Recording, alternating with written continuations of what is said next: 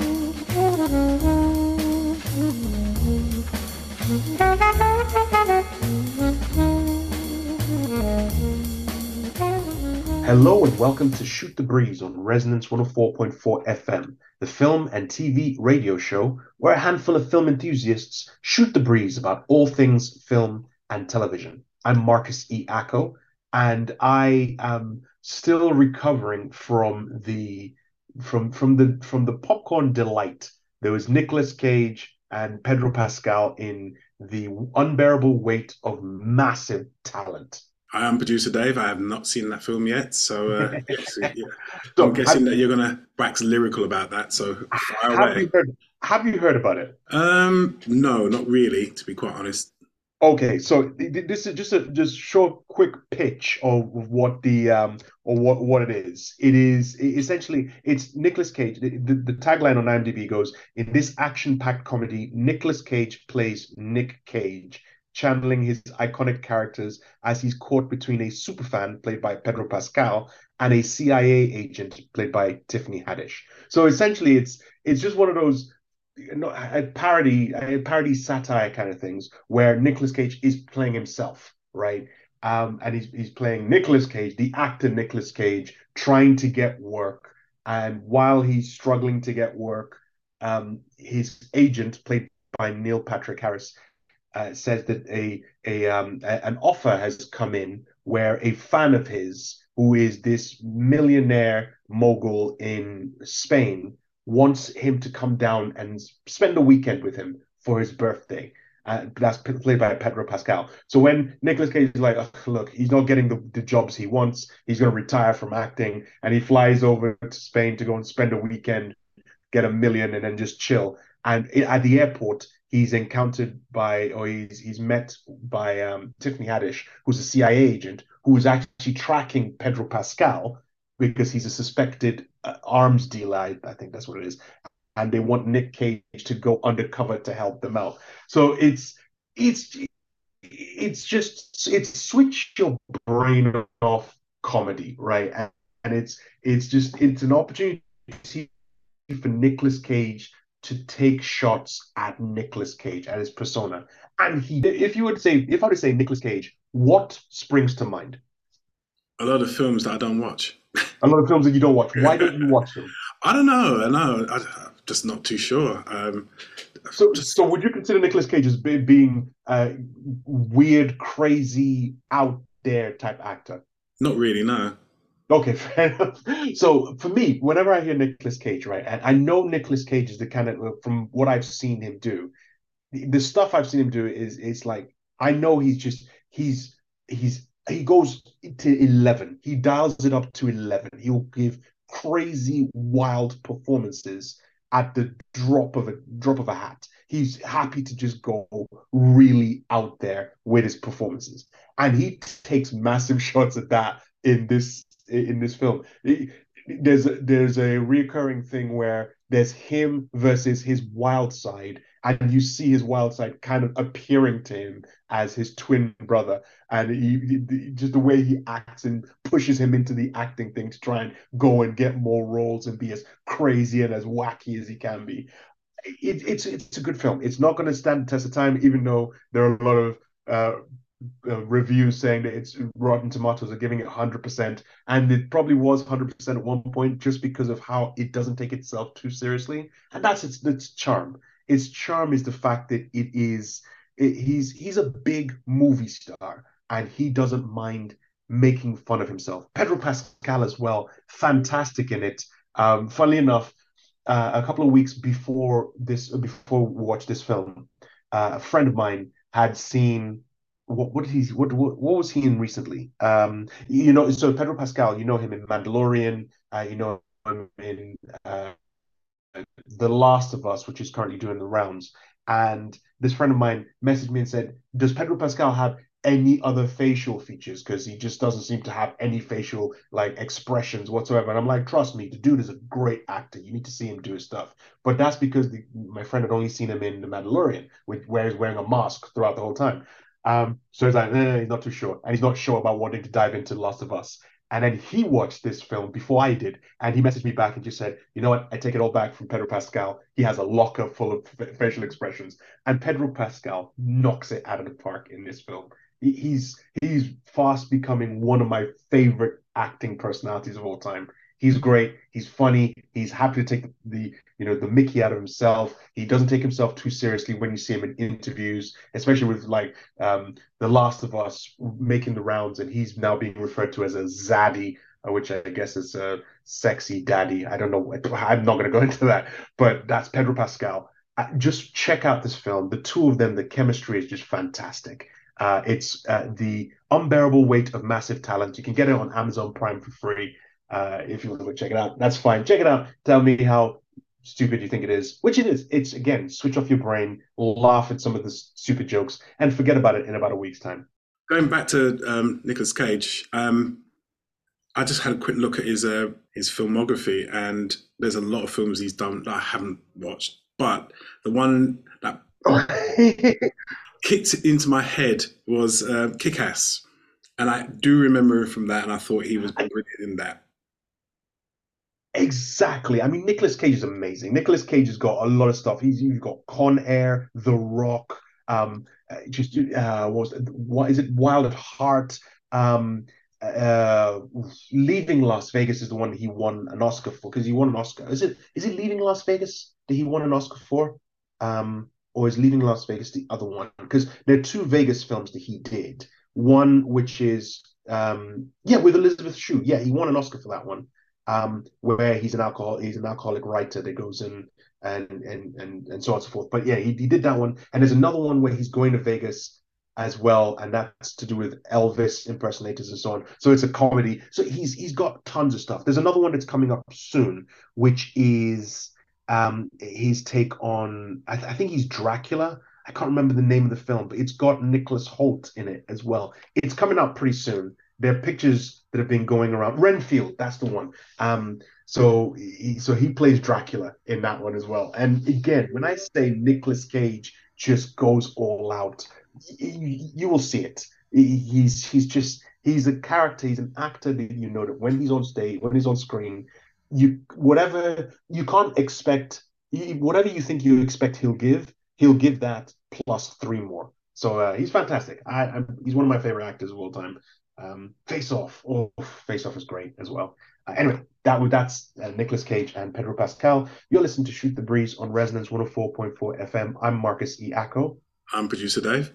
And we have a very, very good show for you today. Later on in the Spotlight section, we're going to be talking with the BAFTA-nominated director Marie Lydienne, whose debut feature documentary, Electric Malady, is what has got nominated for BAFTAs for this year, for BAFTA 2023, in the outstanding debut by a director. We talk a lot about that. The whole Spotlight is about a 30-minute long segment. Very interesting documentary. We had the pleasure of watching it before we got to do the interview. So we talk with Marie about it. It's called Electric Malady. It's in case, I think we mention it in the interview, but if we don't, we'll just mention it again. It's going to be out in cinemas from the 3rd of March. Go and check it out. Electric Malady. It follows this individual, William, and his family. William is suffering from electrosensitivity, where it's a sense where anything, the electromagnetic waves around him give him severe, just to sort of like summarize what it is, gives him a severe allergic reaction, so much so that he has to go and quarantine himself in the woods with little to no electric equipment around him, because it's just, and a lot of people who are suffering from this ailment. And so this documentary dives into this particular individual, how it affects him, his family, how people interact with him and deal with him with this particular case. It's a great interview. Listen to it. It's in the Spotlight segment. And when the movie comes out on the 3rd of March this year, go check it out at your local cinema. Anyway, before we do any of that stuff, let's jump into film and TV news.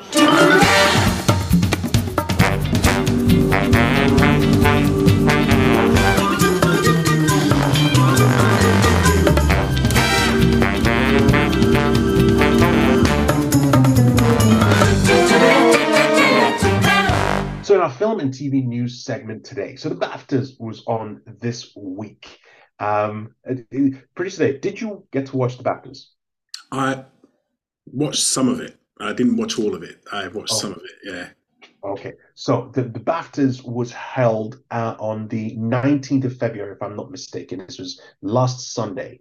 I missed it. I actually thought it was going to be the following Sunday, so I was waiting to watch it the following Sunday, but I was at a gig, didn't get to see it, and then it came back, and my phone was blowing up with a number of hashtags popping up. And guess what was the main hashtag that popped up on my phone about BAFTAs this year? Producer, if I were to ask you, what do you think the main hashtag that popped up on my phone about BAFTAs was for this year? I'm not even going to guess. You're going to tell us anyway. So, okay, fire away. I'll fire away, shall I? It was BAFTAs So White. Don't, there are reasons as we talked about. We talk a lot on this show about diversity in film, television, and the creative arts. And for years, we've been hearing both the Academy Awards. We talked about this a few weeks ago, where we talked about how there was the argument that it was Oscars so white because there was a massive push for Andrea Riseborough to be nominated in the Best Actor category, even though the film was not even noticed. It was the push by some powerful white A-listers like Brad Pitt and Cate Blanchett and so on and so forth. So she got pushed into that remit, whereas other maybe more deserving, I say more, again, you can qualify what deserving means. Actresses of color weren't given that same amount of support, like Angela Bassett and Viola Davis and the other actress, the one who's in Till, Danielle Deadwyler, that's it. So they weren't given the same amount of push for the Oscars as this Andrea Riseborough was. So, thinking BAFTAs, having seen what happened then, there might be a little bit more of a push for the diversity angle, especially after what was it, 2013 or some time ago, where Lenny Henry pretty much came out and accused the British industry as being solely a white, functioning industry. So it only supported white actors, white directors, white creatives, and so on. And so loads of channels, loads of productions were trying to be a little bit more diverse. Well, anyway, all of that to then come to BAFTAs 2023, where if we talk about the nominations, for example, there were people of color nominated in various categories. You did have Danielle Deadwyler being nominated. I believe Michelle Yeoh was also nominated as well. I think Angela Bassett was nominated in the supporting actress character. She was. Sorry, she was. There you go. So there were nominations. However, one of the main pictures, and this is a picture now I'm pulling up from the Guardian, from a Guardian article. So this is Layla Latif writes this article, and the article header in the Guardian says, BAFTA's all-white winners lineup is shocking. It needs to learn diversity is more than just statistics. Okay, now the picture is the first thing you see on the article. And if you look at the picture, scanning through the picture itself, there are, I'm just going to give an estimate, there are about 25 to 30, maybe even 35 people in this picture. Most of them, in fact, all of them, a few of them, are holding up BAFTAs that they've won. And there's one black face in there, and that's Alison Hammond, who was just doing interviews on the red carpet. So in that entire picture of all the people who are being celebrated by BAFTA, the one person who's not white, who's in that picture, was an interviewer on the red carpet. And it's like, so we had this rant. I had this rant for the Oscars where I was talking about how there seemed to have been a push which was instigated by Andrea Riseborough, and it shouldn't be that push. It should have been the push along the side of where are the films made by Black people or people of ethnic minorities? Where are those films being pushed out? Why is it not being pushed? And it kind of brought me to the same thing again when this popped out. I tried to say, let me anticipate what the people who will disagree with this article, right? This article that is pointing out that there is a clear lack of diversity in BAFTAs.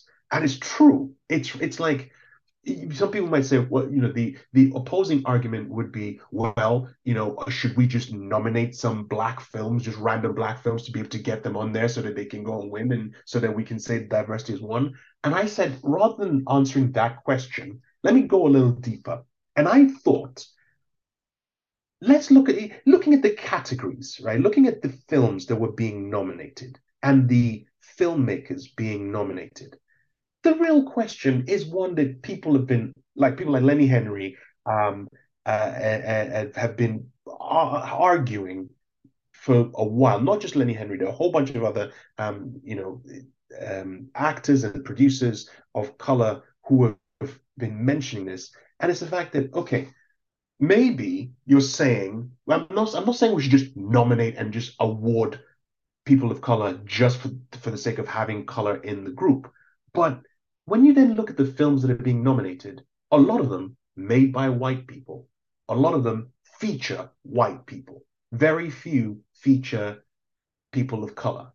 So it then goes back to the fact of, okay, so where are the Black films? And I did a Google search just before we came out, just before we jumped on this show for this episode.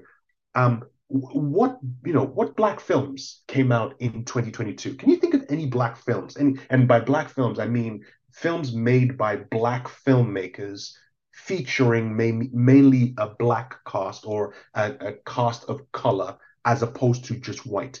Producer Dave, can you think of any films that came out in 2022 or 2023 that have that? Well, the film that popped into my head was the Warrior King, but I'm not even sure how far that goes back. The Woman King, okay? Yeah. So the Woman King, yeah. The Woman King, that's one. Can you think of anything else? Not really, not off the top of my head. Yeah. The only three that really came to me straight away, Woman King, Black Panther, and Till. All three American films, right? So I can't think of any British films that had such a diverse character, diverse, either front or behind camera. So where was the Steve McQueen films? Michaela Cole has been, I'm sure she's got films that she wants to get done. I know obviously Noel Clarke has had his issues. He was a BAFTA darling until the issues were happening with regards to the allegations that came out and so on and so forth. So now that he's, and one of the things that I was saying when that happened to him was, well, that means just as a joke, just as the random joke that popped into my head was, well, now that he's been taken off the board, there's a space open for a Black person to step in to fill in that role. And that joke is slightly, whatever you call it, funny, whatever, but it has a tinge of sadness to it in the sense that there's an acceptance that there's only one place, one spot for one person of color in the British film industry to go and occupy. It's like, okay, Noel Clarke is gone. So there's one space. So it is now opened up for one actor, one filmmaker to go in and occupy that. Once that spot has been filled, done, no more. We're not allowed anymore. And and that's the problem, right? The problem is the fact that there doesn't seem to be that open, that opportunity that's been set up for films featuring more of a diverse cast to be pushed up front. All the films that are given massive support. Banshees of Inisherin, great film, fantastic film. It's set in Ireland in a small village where there are no black people, no people of color, right? So, and that's that in itself is not the problem, because at the end of the day, that's what that story is about. But you look at it and you think about it and think, okay, hold on a second, it's where that immediately we gravitate towards that. Immediately, film production companies and massive studios like Disney and whatnot will chuck money at that. Will say, yes, okay, Martin McDonagh, Colin Farrell, Brendan Gleeson, absolutely, we'll pay everything that you want to get that film done. Where's the film that is set in, I don't know, just wherever you want to put it, South London, that isn't about drugs? That's another thing as well. That's another part that I want to try and focus on. The fact that when it comes to films with people of color, it tends to be, oh, hold on a second, let's go back to kidulthood, adulthood, Bullet Boy, Top Boy, the films where it's like the black characters are criminals, are gangsters, are in the estates.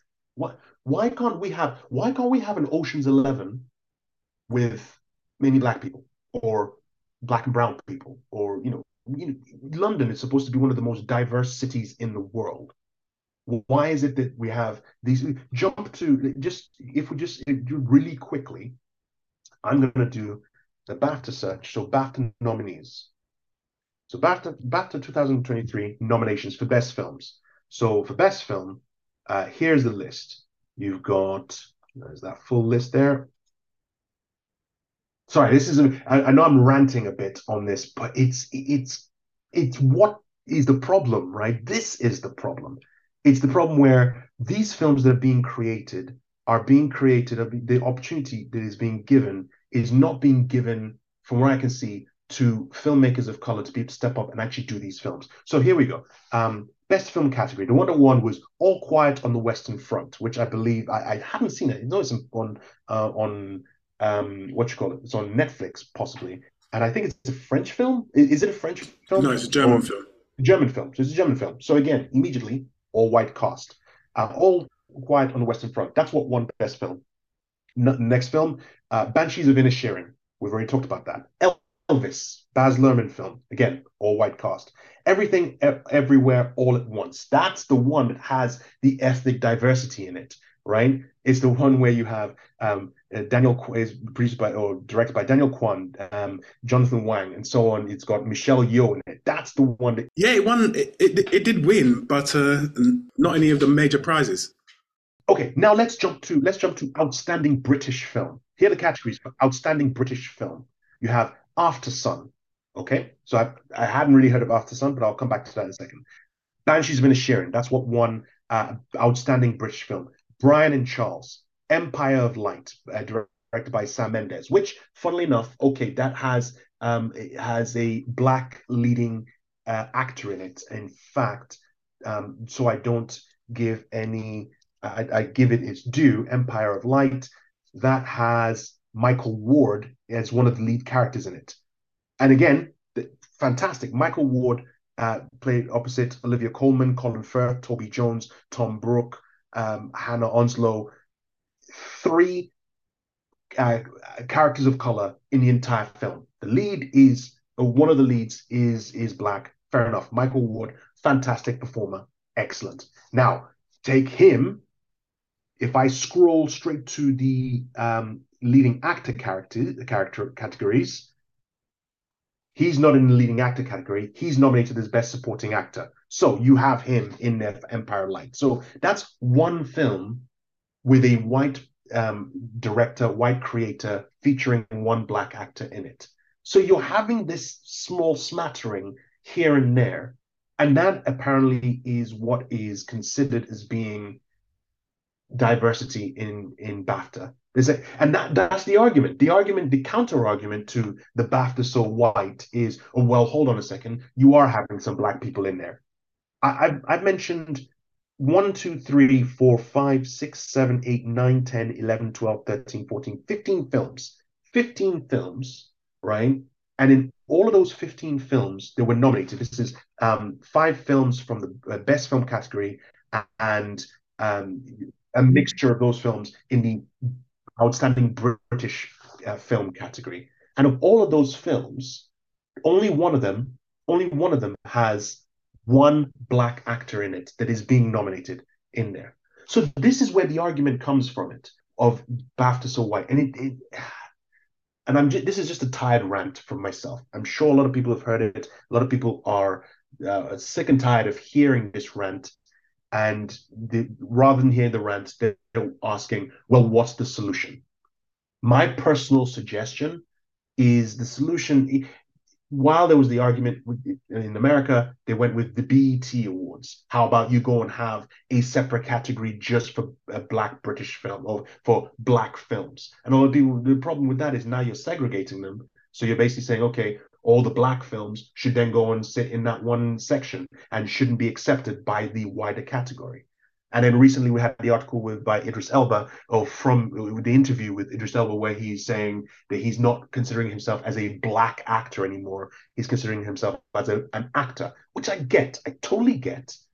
You shouldn't have to put black in front of the fact that you're an actor, because that immediately sets you apart. But the problem with going down that argument is it's being diluted. Yes, black actors don't want to be considered, or black filmmakers don't want to have that moniker or that prefix in front of their qualification.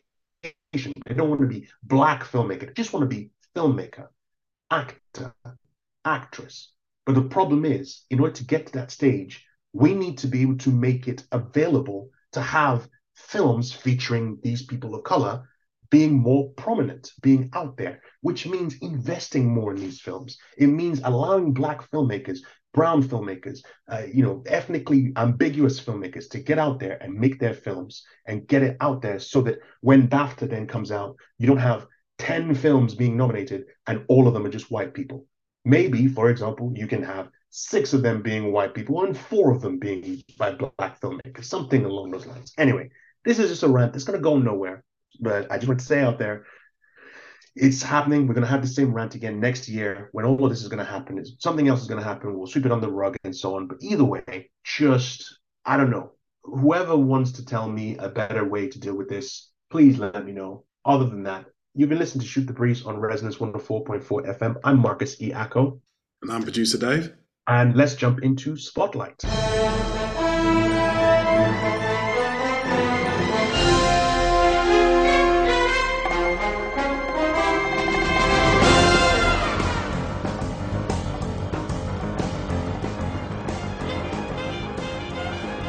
And in our Spotlight segment today, we're going to be talking with the director of the documentary, which has been nominated for Best Outstanding Debut by a British Writer, Director, or Producer. It's The Electric Malady, and this is Marie Lydienne.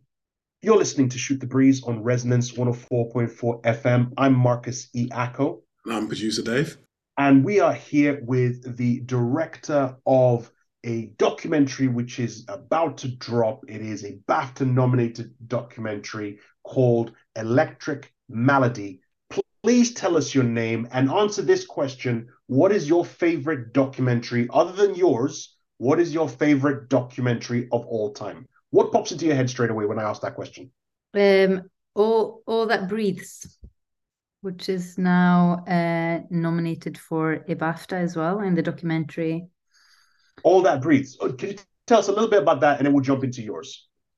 Oh, it's just one wonderful documentary set in India, following these 2 brothers who are, looking after wild birds in Delhi, I think. I don't want to say it wrong, but It's okay. It's not your film, so you can butcher the story as much as you want. no, I But don't at want to. least It's so wonderful. But it's just this beautiful observation on the contrast between humans and nature, and these brothers just have the most beautiful depth and philosophical way of looking at life. And I saw it recently, and I was just blown away. okay, fantastic. No problem. How do you pronounce your last name? Lydian.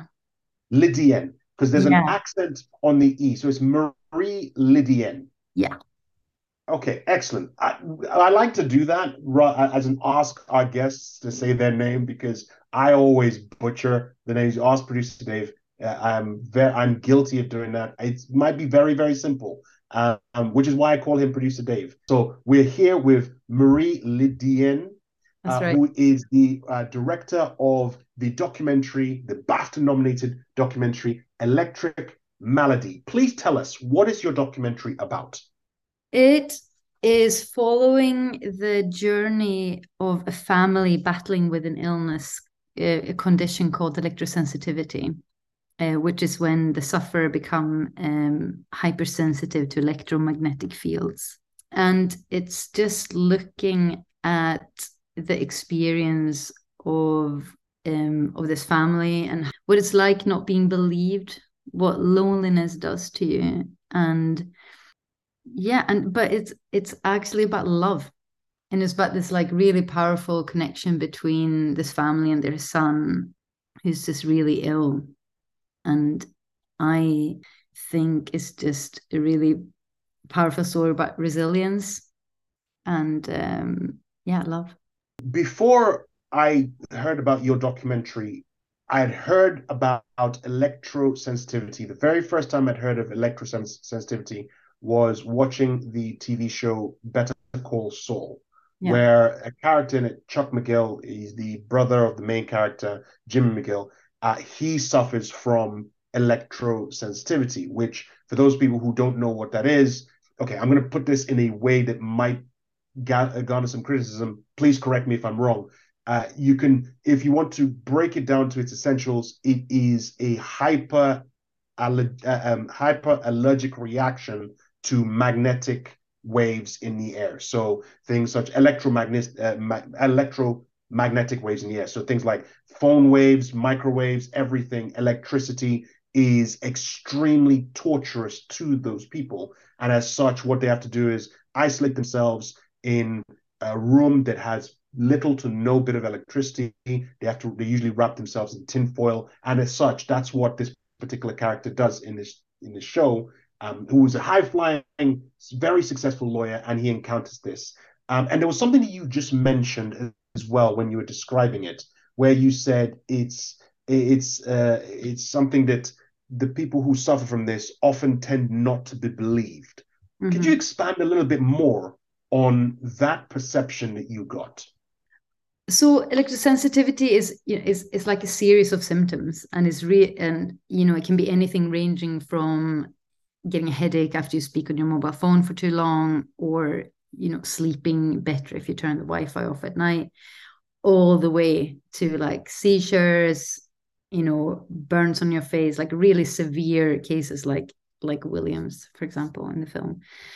But because it's a series of symptoms and is invisible as well, it's very hard to diagnose. So I think why it's so difficult for people to believe that you're suffering from something like that. Yeah. I mean, even also, but like, so sorry, I just want to say, so the whole tinfoil fact, like it's actually like foil shields from radiation. So it's not, and the fabrics that William is using are protecting him against radiation. But it's making, of course, when you just look at a character like that, it's a really extreme thing to see. And if you've never heard of this before, I mean, most people's conclusion would be like, okay, but I think there's something, not right there, or, there must be something psychologically going on there, because we've never seen it before. But most of the time, like the people who are actually in that stage when they need to protect themselves with fabrics are in such a desperate situation that they will just do pretty much anything to relieve the symptoms that they are feeling. Yeah, and there's a very surreal moment in your documentary where William, the protagonist of your documentary, he puts on, because he loves music, and he was putting on a song, and you see him in his full regalia with the fabric and a contraption that helps hold it over his head, and he goes and he's dancing in the hallway, and it reminded me straight away of the fantasy film Where the Wild Things Are? We were just big characters, these big monster type characters.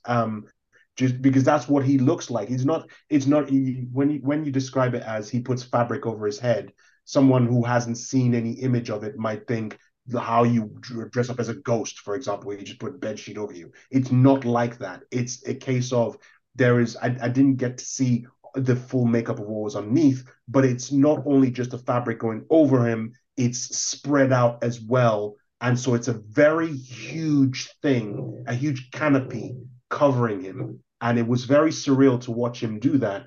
And there was a line in it as well where I think it was a doctor who had come to visit him, said that he'd been experiencing that for 5 years.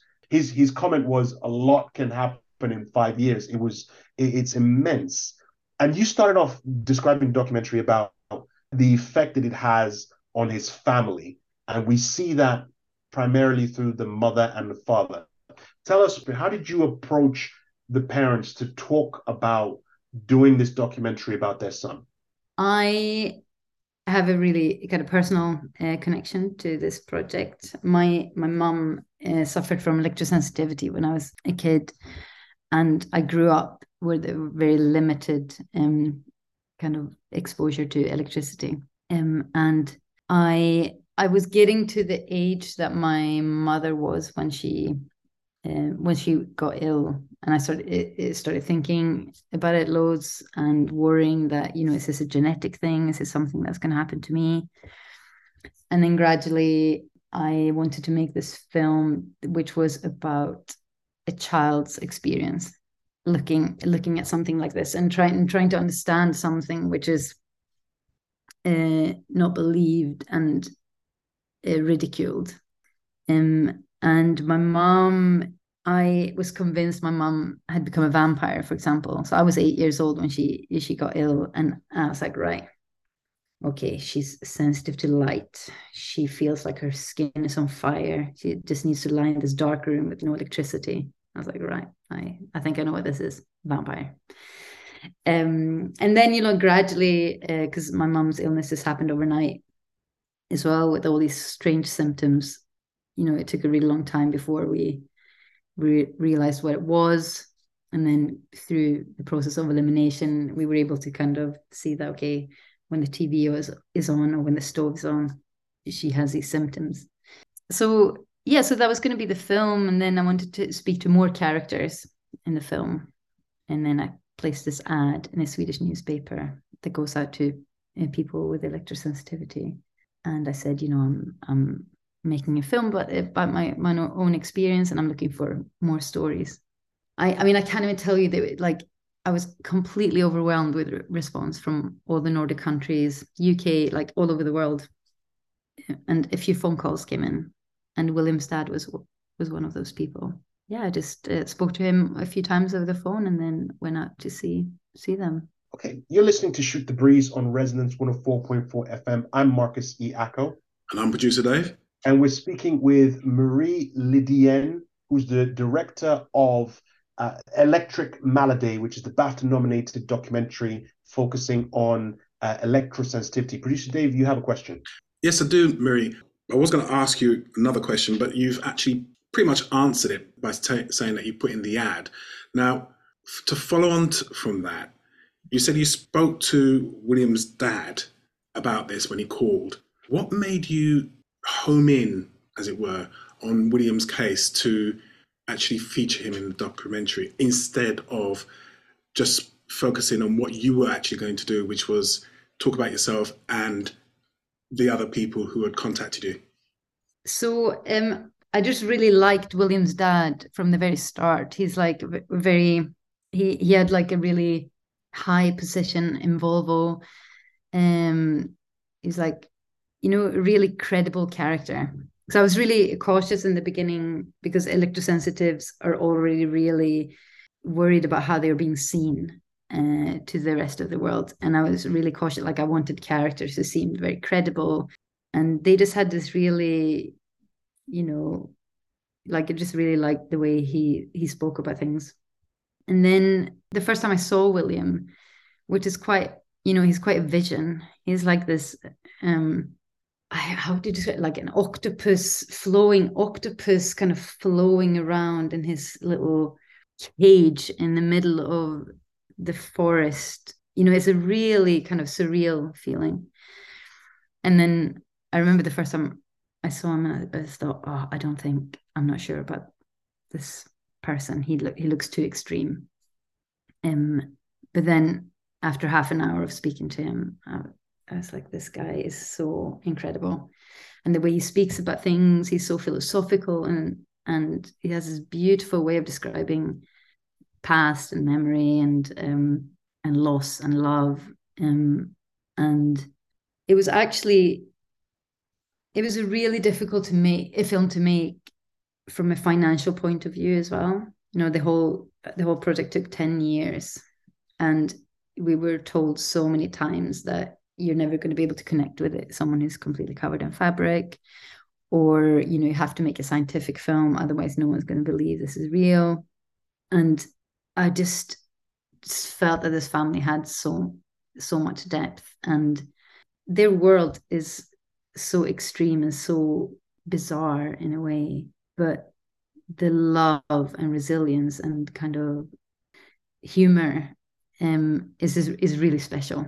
And it was not until in the final editing stages, or kind of midway through the editing, that I just thought there's no more room for anyone else. Like, they need more space, and William's story kind of deserves more space. So yeah, I think it's just maybe just them as characters, and I just fell in love with them, I guess. So that's the kind of reason why everyone else just fell away. From what you've described, what you mentioned, and you pointing out that you had a personal connection to this, it does explain a lot with exactly with the way the film is. The film is literally just following them, and most of the people, we see people come in and go out and whatnot, but this might just be my own impression of it. We don't really care about those people that come in and go out. The people that we spend most of our time with are the parents, or with William, with his sister. We get to enjoy those moments with them.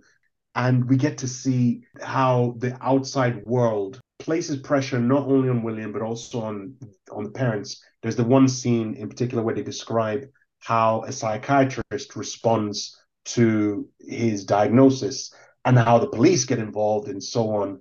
What was your impression when you heard that particular story about how the psychiatrist had seen William's diagnosis or given that William diagnosis, and then the following impression as to what the police then did? What struck you the most about that particular direction that was taken? Unfortunately, this is quite a common scenario for electrosensitive people, especially like William has such a supportive family, but many people who start believing that they have electrosensitives, that they have these symptoms and that they are electrosensitives, don't really have the support from their families. They think they're crazy or losing it, and some people even try to get their children committed, which has happened to several people I've spoken to. So yeah, it strikes me really sad. Especially the kind of psychiatrist in the film, I feel has a bit of a basic attitude to trauma. I guess it's hard to describe this for people who haven't seen the film, but it's like if you're so extreme as William, there has to have been a trauma, and that's it. There's no that's just it. You have forgotten. You're just denying this trauma that happened to you when you were a child, and instead of just listening properly to people's experiences. So it's hard to say, but my impression, I think is we should listen more to people and not just judge people on immediately because we don't think that this is possible. For example, but it's a very, very sad situation. It was really traumatic. That situation was actually very traumatic for William and his family, rather than things that they thought had happened to him in the past. Yeah. And yes, I mean, with, as you said, it's sort of, as somebody who, I was struck by one of the very earlier lines in the story where someone, I think it was the dad, had said that this is always something that you think happens to someone else. And throughout, I was watching the documentary, and that same thought kept reoccurring in my head, where I've heard about electrosensitivity before, and it's always someone else is happening. How would I react if that were to happen? And it's kind of like even preceding the story about the psychiatrist, I started thinking, if someone in my family were to have that, how would I approach it? How would I deal with it with my experiences in my network, my support system, etc.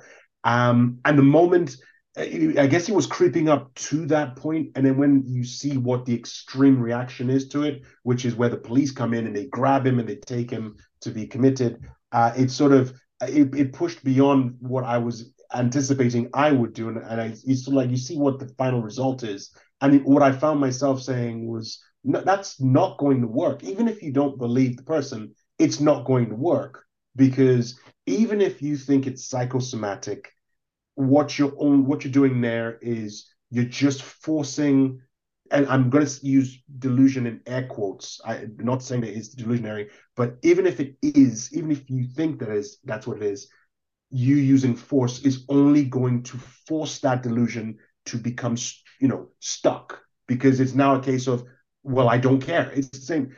It's dealing with someone who's stubborn, who has stubborn views.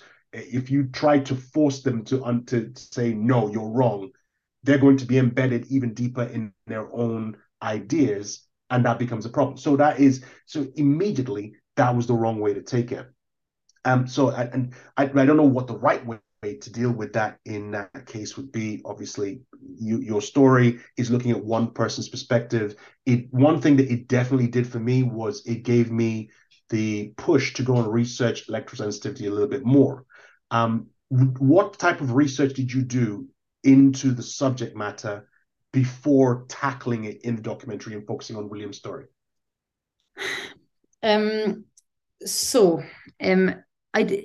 So as I said, the first thing, first it was going to be about my own personal experience. And then, so many times we were just saying, people said, yeah, it has to be a scientific film. Otherwise, no one's going to believe you. No one's going to listen to these people. So I was like, right, okay, we need to have experts in it. So we were filming several people and,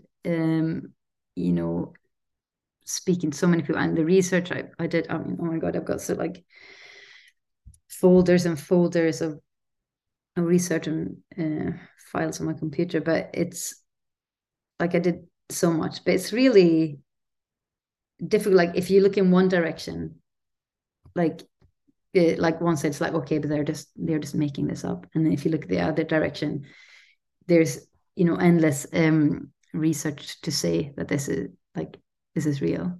So it kind of, I did all that research, but then it's just every time, I'm not a scientific person, and every time we tried to go down that route, it just felt wrong for the film.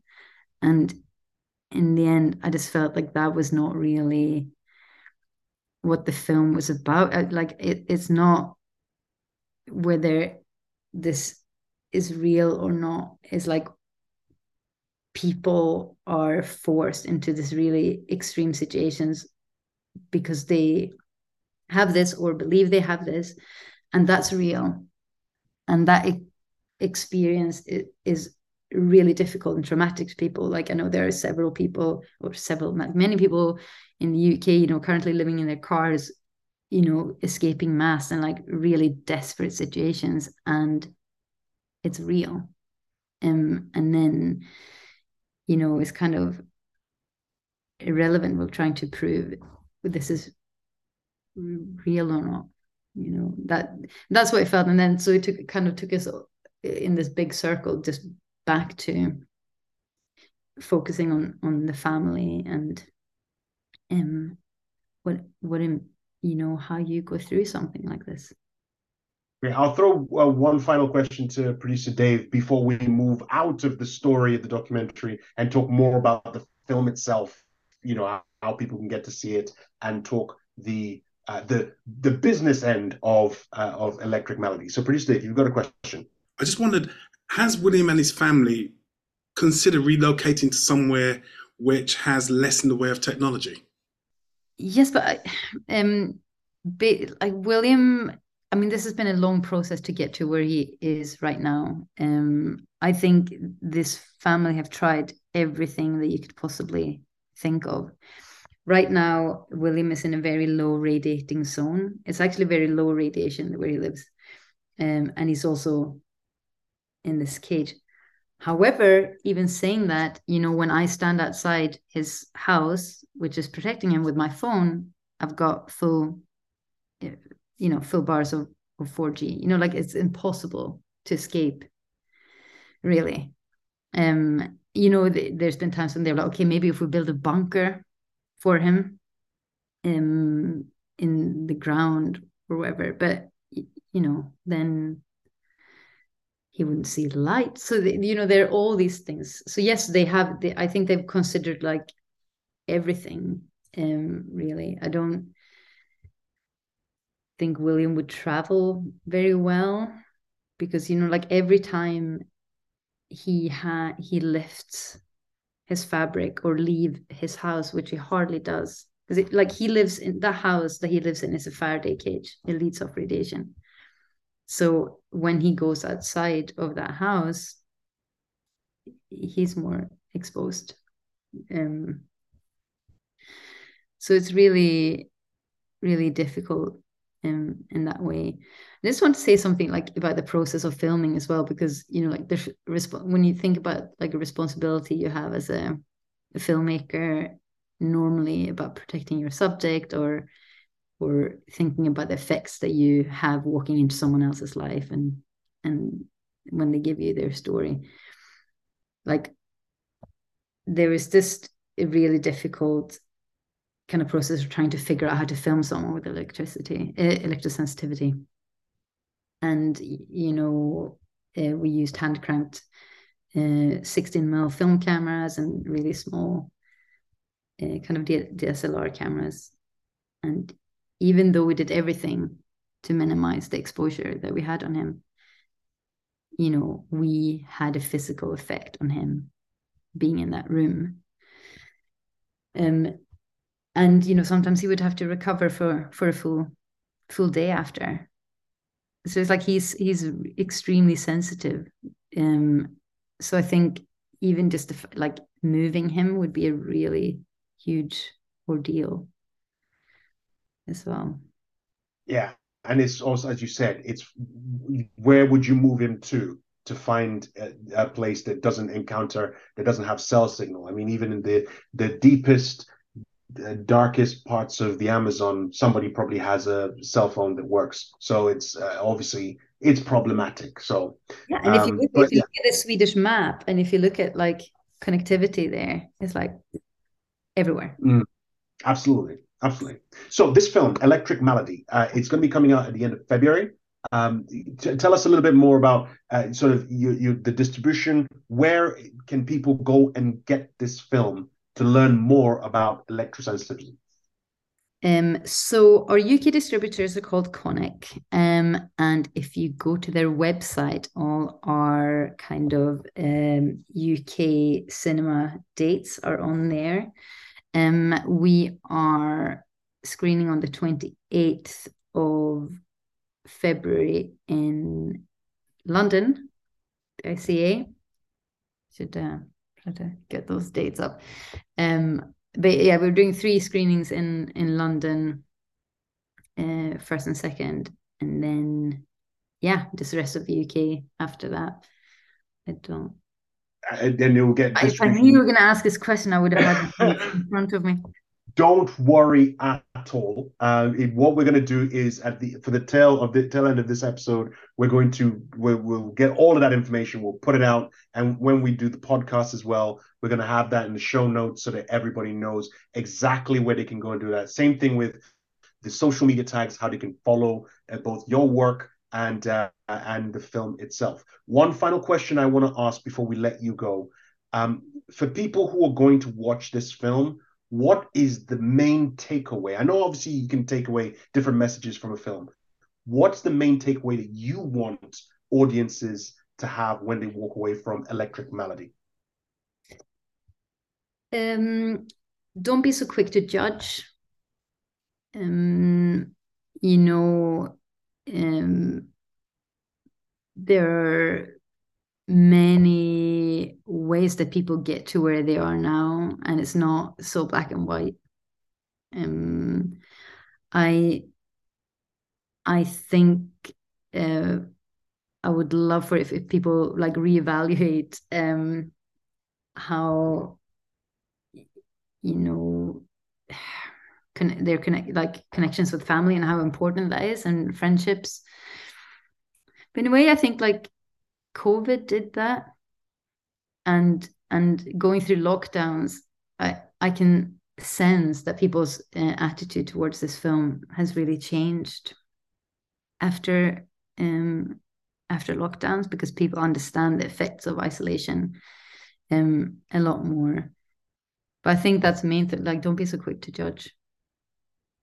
Excellent. Marie-Lydienne, thank you very much for taking the time to sit with us and talk about your BAFTA-nominated documentary, Electric Malady. It's going to be coming out at the end of February. Like I said, we're going to post the dates and the locations on the show notes and at the end of this episode. And obviously, when you get that going on, when it's picked up by Sky and by all the other various streaming services, please come back on to talk more about it, and we can spend the entire hour talking about electrosensitivity and other projects that you're working on.